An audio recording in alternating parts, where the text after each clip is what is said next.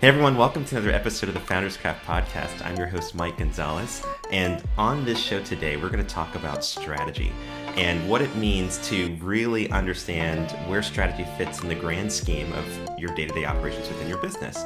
And joining me on the show today is my good friend, Lauren Shippy. Lauren, welcome to the show. Thank you so much, Mike, for having me. I'm so honored to be here. Love working with you and just excited to talk about strategy today. Yes. And so one of the things that I wanted to share with the audience was just a little bit about who you are. And then later in the show, we'll talk what this concept of identity-based strategy, what it's all about. So I've always been an entrepreneur at heart. I had an entrepreneurial family. My family, my grandfather and my father both had auto dealerships. So for years, we were just in that space. We're at the dinner table. We were talking about business, right? So I just grew up with that ingrained in me. And so it was something that I just couldn't shake. And all through school, I just always had a passion for startups and for what makes businesses work, and always just had this passion to figure out what it was. I wanted to crack the code. I was really passionate about finding that right combination of elements that would lead to success. And so that was really where my passion came from. And I pursued that right out of college by working for a real estate private equity firm. And in that, it was such a great experience. I always tell people this. It ended up failing because it was during the economic crash, right, of 2008. And so the market. I remember that. Yes. You were in real estate, not a good place to be. No. Yeah. And it failed. But through that, I learned so much. They say a lot of times you learn more from failures than you do from success, right? And so I saw that firsthand. It was first job out of college. I worked everything: operations, sales, marketing, even accounting and financials. I was doing the auditing. And so kind of worked my way up to COO over time. And then I co-founded a family investment office over 10 years ago from that experience. And we've got a portfolio of over 20 startup companies. And we're 10 years into this. So we've done the due diligence on all of these companies across multiple sectors, which has been really fascinating to see and to track what works, what doesn't, what dynamics, what people dynamics are successful and what aren't. So I think just it's brought me this holistic perspective of entrepreneurship and all of the different facets that create success or failure. So that's really where I come from. And then a couple of years ago, I launched Storywork because I wanted to be on the other side. Exactly. Yeah. And so that really makes sense on how, especially when you're working with your family office, it gives you such a huge overview of, what startups are doing, some of the trends and patterns you're seeing across the sectors. Now, thinking about identity-based strategy, which is something that you coined launching Storywork, and then also the Strategy Masterclass. And I'd love for you at the end of the show to share with the audience how they can find out more about it. But let's unpack this topic of identity-based strategy. So what is identity-based strategy, and how does it differ from something else that people might be familiar with? Yeah, definitely. First off, I think people are not focused on strategy as a central component, always entrepreneurs in this space. They're focused on creating business plans, fundraising, and executing, right? But when I was thinking about it, and through watching all of these entrepreneurs, I think who they are as people is just as important as what they're building. So identity-based strategy, there's really two levels of it. So the first question that we ask is, who are you? What makes you the way you are and the way that you tick? So that could be you as an individual if you're a solopreneur, or it could be your company. What is the company's identity? And then what is the identity of what you are producing or offering to the world? And if you don't understand that first, and then how you serve your customer and their identities, then nothing else will flow, right? So that's the core of the strategy there. That's the core of identity-based strategy. And I just felt like a focus on that was missing, right? So I really feel like identity-based strategy is the attempt to restore us to looking at identity first and deriving our strategy from that place. That makes a lot of sense, and it reminds me a little bit of for example, the Enneagram, right? Because the Enneagram is such a huge eye opener for me, especially when I went through it, reading Ian Cron's book Road Back to You, and he talks a little bit about it's hard to really live in a society when you don't know, really contribute meaningfully to society when you don't know Yeah. who you are and the Yeah. narrative that you're living. And it sounds like, again, identity-based strategy has a similar kind of perspective of Yes. if you as a company aren't really clear on who you are, how can you add value to what your customers are ultimately trying to accomplish or do or achieve in the world? So, Yes. what would be an example that you've seen entrepreneurs that you've worked with, how they've integrated this knowledge of identity-based strategy? I think of one of the entrepreneurs in our strategy masterclass. She has been in business for over 10 years. Hmm. She is a coach, she's a health coach. And I think that she got lost on the rabbit trail of tactics, like we often do, right? So we're trying to be all things to all people, and we're just doing, right, without reflecting first strategically and then acting. Right. So she had four different brands, okay? She had four different brands that really were all encompassing and were all Mm. about health and about health coaching.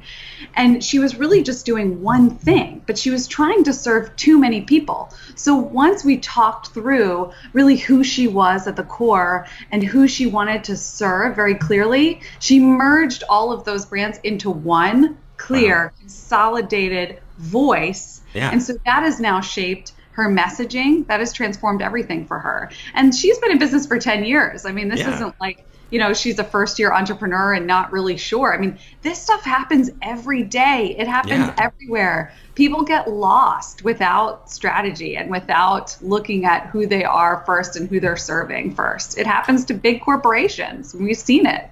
Yes. Why? What causes this? For example, you and I, we've worked with many organizations together in both of our Yes. consulting background, and we've seen this trend, right, where Mhm. organizations often focus on the tactic and Yes. sometimes forget to zoom out and understand the strategic. What do you believe causes that from your perspective? Oh man, I have seen this so many times, and I've seen it with large organizations that we've worked with, and then I've also seen it with our entrepreneurs. And I've thought a lot about this, and I think that it comes down to mindset. I Hmm. think that a lot of times we are in this world where we are constantly bombarded with so much content, with so many devices, right?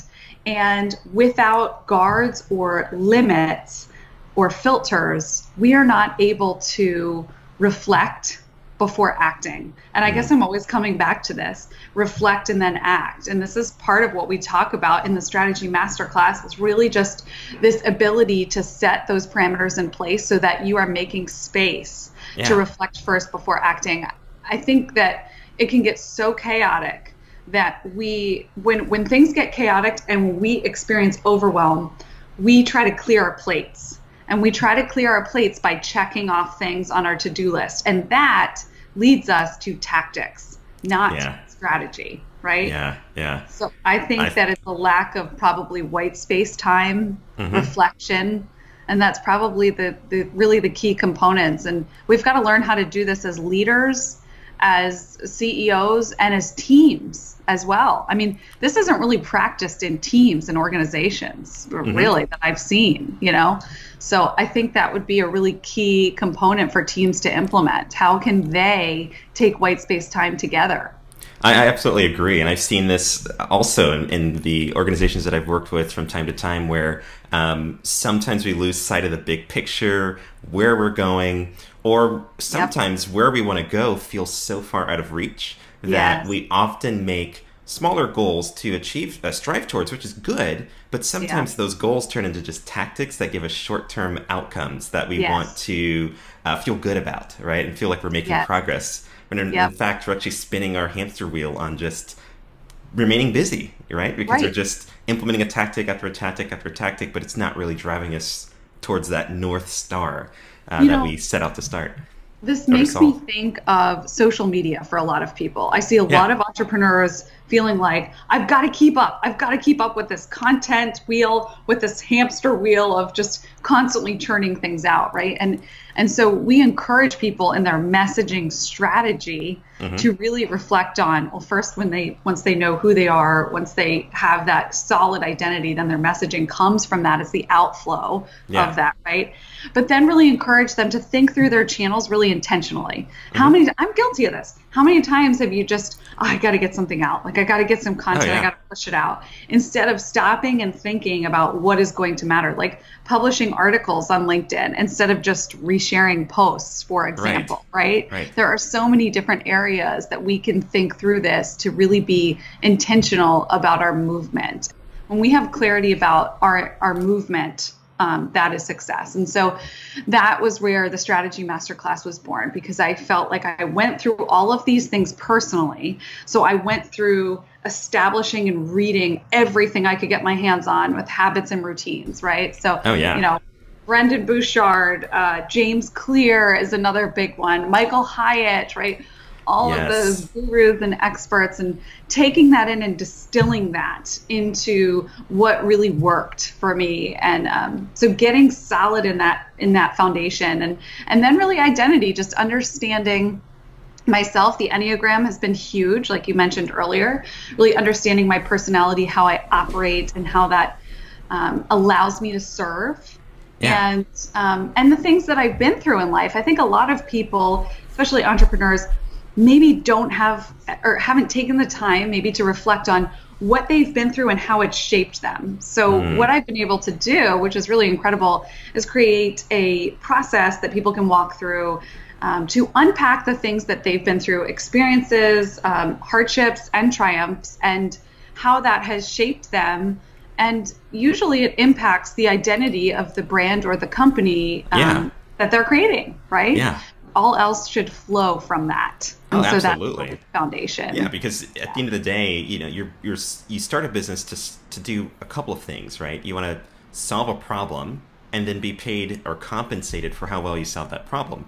And that's one of the reasons why I love the American economy, the capitalistic market, where if you aren't solving a problem well, the market will tell you and put you out of business, right? There's no other way to do it, right? And so when you don't know your customer, it's hard to really understand and measure how well you're solving their problem. And that's one of the reasons why you and I both preach everything around user personas and even user journeys, because at the end of the day, whether you have an app or a business with a service, there is a path, there is a journey that your customer is on.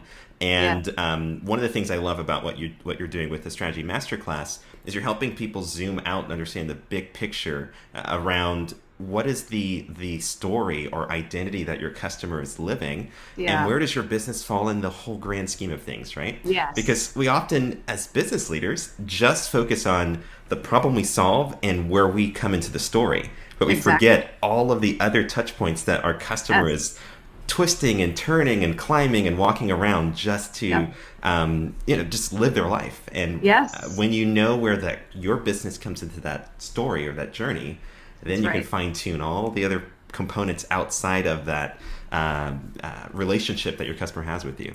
So good. I want to shift gears a little bit, and I want to dive into a section within the Strategy Masterclass. Now we know that you have 3 major sections within the class, and one of the areas that stood out to me was the idea of defining your fuel. And a big one is fear, right? Fear is a huge holdback that many people experience. And there's a lesson that you have in there called Fear is a Liar. Let's unpack that a little bit. What's the story behind that? And what are some of the things that people can learn just from that topic? I love that. That's fear. I think this was a personal lesson. This is something that I had learned. I experienced fear in every step of my journey. So every new job or career that I took on, and many people don't see the side of me, right? They think, oh, you've done this and you've done that and have this experience. And, I think that's a lie, because I've experienced fear every part of the way. Every time I push myself to do something new, even when I released the Strategy Masterclass after 10 years of working in this space and doing all the things, right?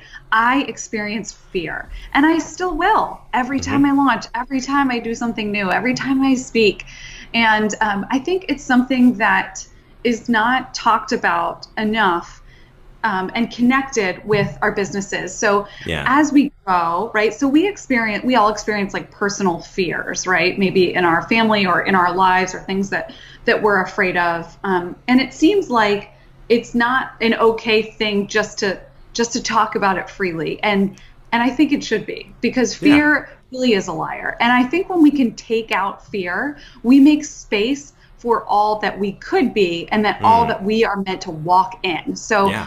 when I removed fear, I was really able to realize that I am supposed to be doing this right here, right now, and fear will not stand in the way. It just Yeah. won't.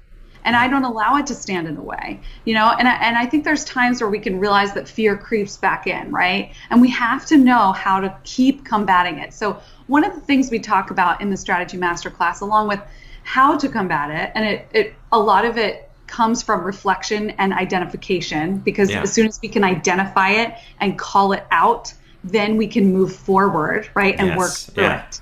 I think that's huge. But I think, a lot of people can write it off and say, oh, I've been through that. I've been through that stage, where I launched it and I was fearful and now I'm over it. But the truth of the matter is, every time we do new things, we will experience fear. So you might be at a new height, right? And another new height and another new height. And each time you reach a new height, you're going to be experiencing new fears. Yeah. So it's Yeah. never going to go away. So the concepts, in the strategy masterclass are timeless. And they really are to be used as a constant reset button. You could almost use this as a quarterly review. Once Yeah. you've been through it, you could use this as your checkpoint every quarter to say, okay, I'm going to take inventory. What fears am I experiencing right now? Am I connected with my customer now? Let's just, say Yeah. it partly. Like, so all of these tools can be used over and over again. And I use them personally in I my love life that. as checkpoints. Yeah, and what you said, fear always creeps up at the beginning of something that you're getting ready to do that's new. Very often, fear is deep seated in a lie that we Yes. hold on to and Yes. believe as truth. Yes. And you and I know that fear is false evidence appearing real, and we Yes. know that lies can sometimes contain components of truth with Yep. distortion Yes. wrapped all into it, and therefore we're sometimes putting more of our weight and our trust in the fear Absolutely. and the lie than we do Yes. the truth and even patterns of success that we've experienced beforehand. And Yes. so I believe that every time that we're getting ready to do something worthwhile, something that's noteworthy, if you will, that's going to make an impact in the world, fear Yes. is always the first person to tell you you can't. It or is. It is. you don't have what it takes, or Yep. the timing's not right, or you don't have the resources, or the list goes on. Yes. That's a huge, huge piece. Now, another thing that you talk about in the strategy map, especially in the third module, you talk a lot Yep. about the simplified business plans, right? Yes. And one of the things about business plans that a lot of people are now hearing more and more about is the idea of a lean business plan. Can we Yes. talk a little bit about what that looks like and how you've seen the entrepreneurs you've worked with implement that? Absolutely. I think the simplified business plan is just distilling this long 30-page business plan that we think of down to one sheet. And not that the long form business plan is not good. There is value in that. If someone is just starting out or, raising capital as a startup, people want to see that. But the one sheet really lays it all out on one piece of paper. So even the work that we do with the user personas in the beginning and the ecosystem mapping, where we really identify the different markets, right, and the go-to-market strategy within that, are all then put on this one sheet of paper. And it just provides this crystal clear clarity when you see the people that you're serving right next to the channels, how you're going to reach them, and next to your key value proposition, right? So what is it that you're really offering these people? And you can draw lines across this, and you can start to connect dots. So the greatest value that I would say as a result of doing this is that you will connect dots. And the practice of connecting dots is key in becoming a good strategist. Yeah. And becoming a good strategist is the key to becoming a good entrepreneur. Does that make sense? Exactly. Yeah. Yeah. That's a Because at long the end train of of thought there, yeah, but because at the end of the day, when you look at a business plan, a traditional business plan, especially if it's, let's say 30, 40, 50 pages, it's hard to reference what nuances need to change, especially as you're identifying your sustainable, profitable market, right? Because, yes, you might have set assumptions around who you're serving or set assumptions around the value proposition. yeah, And then as you're learning the nuances within the user journeys and even expanding your user personas, the people you're serving, it does impact all of the other components. it And that's does. one of the things I love about what you cover in that section. One last thing I'd love to cover is, and we can touch on this a little bit, blue ocean strategy, right? I know that's had Yeah, a huge impact on your business and what you're yes. seeing and how you coach and advise other entrepreneurs. But let's just talk a little bit about what is blue ocean strategy, why is it important, and what are some Definitely. of what's a key takeaway we can implement from a blue ocean strategy? Yes, absolutely. I love the Blue Ocean Strategy Framework. And if for those of you that haven't read it, Blue Ocean Shift is an incredible read with lots of examples of this. But they've really done an amazing job of implementing this across organizations all over the world.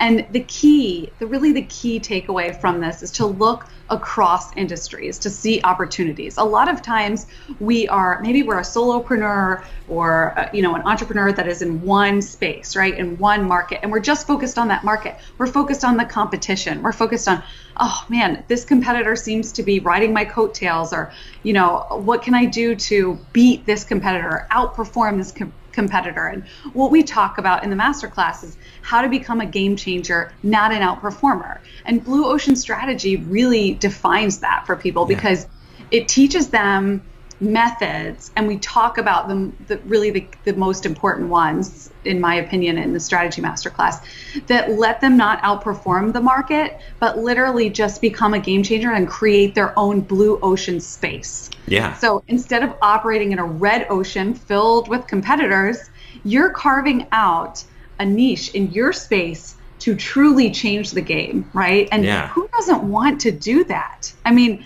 that is incredible. And I'm reminded of the story of the popsicle hotline. You know the story, right? Yes. Yeah. There's a famous hotel out in California, and it's not a very fancy hotel, right? It's just very plain Jane. There's nothing really special about it. But when you're sitting by the pool, you will see an old school red phone that you can pick up, right, and ring the front desk.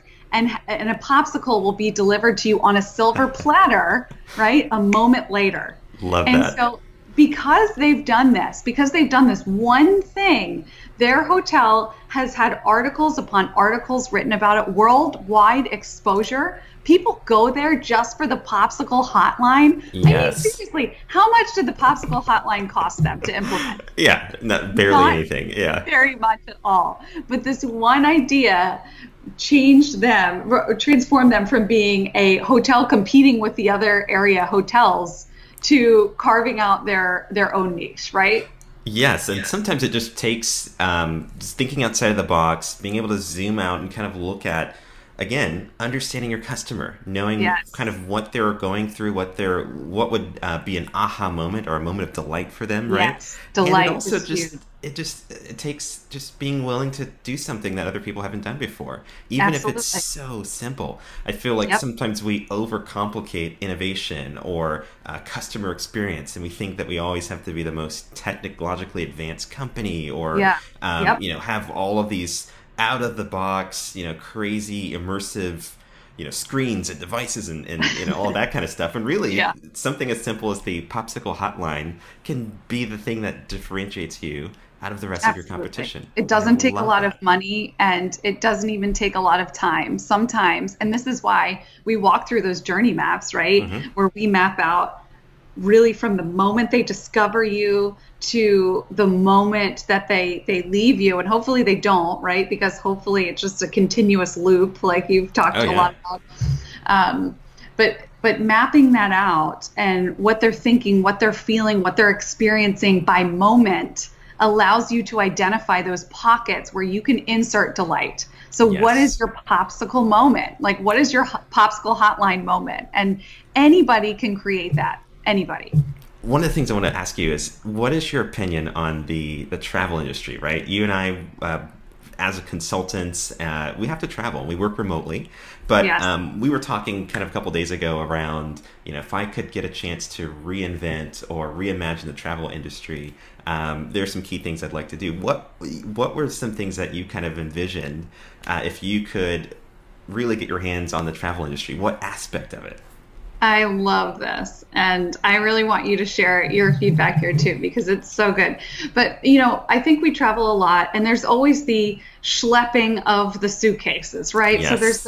the packing and then there's the schlepping to the airport and you have to be here this early and you've got to take this and that out of your bag. And, Oh yeah. you've got to, I mean, there's so many things, all the things, right? And so, I think through what would happen if we started from scratch and we journey mapped out the travel experience, right? Yeah. From the moment that you book your ticket, even things like when you book your ticket, if it includes a coupon for a free pastry or a free coffee, like I'm delighted. A partnership Yes. with Starbucks, that's a dream. Or with Dunkin' Yes. Donuts, wherever's at the airport, the nearest airport, right? So you know that you have something to look forward to when you get there because no one wants to wait that long, Oh right? yeah. They're working on the security line, but even the check-in process. Hmm. What if you checked in on your mobile device from the parking lot and you didn't even have to go, if you're not taking any luggage, if you didn't even have to go up there at all. You're Yeah. just checked in and there's no barriers, right? There's no barriers to entry.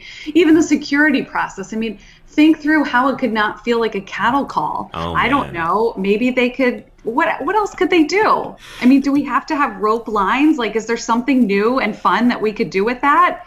So there's a Yes. company Yeah. called OTG. Are you familiar with OTG? I've Like heard of them. I'm not quite familiar with them now.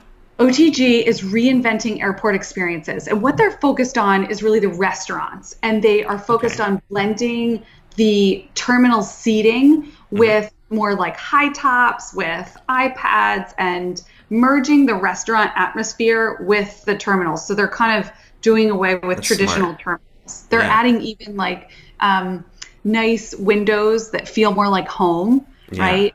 But I think that there could be a lot more done even in the security lines, in the Oh yeah. ticket areas. Like, how can they make it a more concierge style, concierge approach?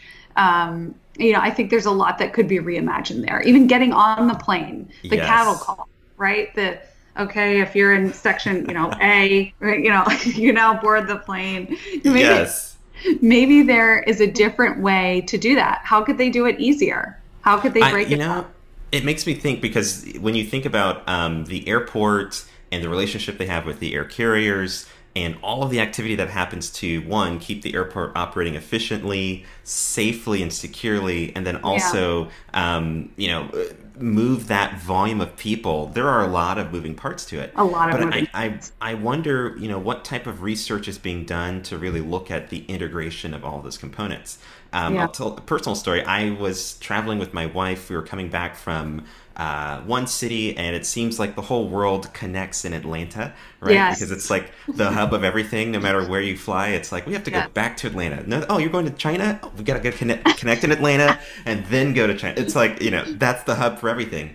And hmm so we get off our plane, and we had 30, 40 minutes to connect to the next flight, and the trains went down. Right, and so Oh, if you know the oh, Atlanta Hartsfield Jackson yeah, Airport, the trains are everything because the absolutely. airport is huge. It's your only Um, shot at making your only shot. connection. Yes. And so we get off our plane, we walk down to the escalators where the trains are, and we see everyone, just the whole world standing still, and it was just some wall to wall people, and we're like, what's going on? Oh, And so we kind of work our way to go to the train, and we realize that it says out of order, trains are down. We're like, no, right? And the way it always works is when you land in the airport, you're always in the furthest terminal away from where you need oh, to go, absolutely. Yes, always, right? And you always have yes. the shortest window of time to transfer. And so we start walking to, from Terminal T all the way to wherever it is that we had to go.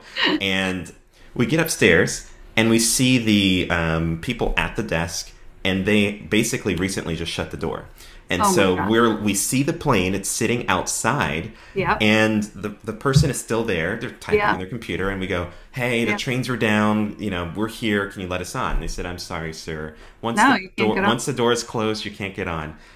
And I'm like, Unbelievable. "What in the world?" And so Unbelievable. that whole experience was a nightmare. And even within that process, I called the airline to let them know that the trains were down, Yep. and the customer service reps had no idea the trains were down. I called the airport trying to see if I can get in touch with the gate to talk and Yep. tell them to hold it and let them know I'm coming. There was no way to get in touch with the gate. So there's Nothing. this Nothing. disconnection between the actual plane, the gate, the Yes. airport, and the customer. And I Yeah. would love to see some sort of an innovation that gives you that transparency to know what's happening on the ground at that airport Yes. that you're landing in, whether it's weather or Absolutely. an infrastructure meltdown. Yep. Plus, have the ability as a customer, a paying customer, to Yes. talk to the actual airline down to the gate and have that Absolutely. reassurance that I'm heard, I'm seen, and I believe if they just even improve that component, we're going to Absolutely. see so many things improved in the airline industry for sure. Agreed. Agreed. Yeah. I think again, it's just going back to, and it always comes back to this, really going back to the customer experience and what Yeah. it looks like, and how not only could they improve technology, because we have the technology to do this. Yes. It just really has to be utilized, and the systems and services have to be combined, and they have to talk to each other, right? And so Yes. that's very possible. It just has to be mapped out from the customer's perspective and integrated into the system. But I also think there's so much room for the moments of delight in Yes. travel as well. I think there's so much that can be done there that may not even cost a lot of money, even Hmm. like the inline activities or whatever it is that Yeah. just adds those moments of more lightheartedness. And you've seen this on some airlines where they tell the jokes and they try to make it like lighthearted, which Yes. Yeah. is fun. But I think there's a lot that could be done even at the terminal, in the line, upon check-in, luggage services, things like that Yes. could be added. Yeah, there Yeah. was an airline that was recently acquired by Alaskan Airlines. It was one of my favorites. It was Virgin Air, and I Oh, felt like that they did a. Have you ever flown them very much? yes. Or Yes, yeah, they're amazing. especially in their heyday when they used to have their connection between San Francisco and Fort Lauderdale. I felt like Mm, that route was a lifesaver, especially doing business in Silicon yes. Valley back and forth. Yes. But one thing I loved about that airline was that, not only did the terminals themselves that their airline was in feel different. They had better quality food. The Yes. design itself was just better. It was. Even the quality of patrons in the terminal were Yeah. just Would be that much, different. yeah, Yeah, just different. for sure. And one thing I loved about it was that they had the music. It was just, so relaxing, and everyone Totally. was just so laid back and welcome, and it was just really wonderful, that whole experience. But then when they were acquired, I know that they're in transition right now and they're merging, but Yeah. when they were acquired by the other airline that purchased them, that airline was known to be more of a budget airline, more of a Yes. frugal Completely airline, different feel. and it just ruined the entire experience because Yeah. uh, even the stewardess on the plane didn't really greet you when you came on. It was just kind of like, get in your seat, and it's Yeah, it just, reminds me of like the Aldi experience if we're talking like comparing it to grocery yeah, let's store, hear it. right? Yeah, let's hear Aldi it. experience where you have to put the quarter in for the cart. Oh my gosh, You're yes, you're on your own, to yeah, the Whole Foods experience where you're shopping yes, more premium brands, there's hmm, more services available, things of that nature. And it makes me think, even by airline, if there were one, like for example this airline, I mean, if they were to have tiered pricing, yeah, according to experience, what would people pay for? And I know oh that I yeah, would probably be much more apt to pay the premium price to get that experience, to get real yes, food, to to feel more human than yes, systematized, right? And so there's something that can be said for that as well, paying Absolutely. for the experience. And I think people would do it. I love that. And so for those of you who are listening to this segment, I encourage you to go to the strategymasterclass.com, and she opens up enrollment periodically. So if you're the lucky one to find that the enrollment is open, grab your seat, because she provides so many resources that are going to help you no matter what stage you are within your company. If you are, within the first 10 years of your business, or even you're looking to make some strategic changes in the customers you're targeting or the services you're providing, she really covers a lot of that in the Strategy Masterclass. And I've been through the course. It is incredible. You're going to find a lot of value in that. Lauren, thanks for joining us on the show today. And where can people find you and or follow you on social media? Sure. So I'm on Twitter at Go Storywork, and we're also on Facebook, LinkedIn, and Instagram at Storywork. So you can find us there and stay tuned. Yeah. Thanks so much for having me on, Mike. It's been a blast. Awesome. Thanks again. Well, that concludes another episode of the Founders Craft Podcast. If you enjoyed this episode, I'd love to hear your feedback. Go to askmikegonzalez.com. There you will find the ability to leave a comment and join the conversation in the community.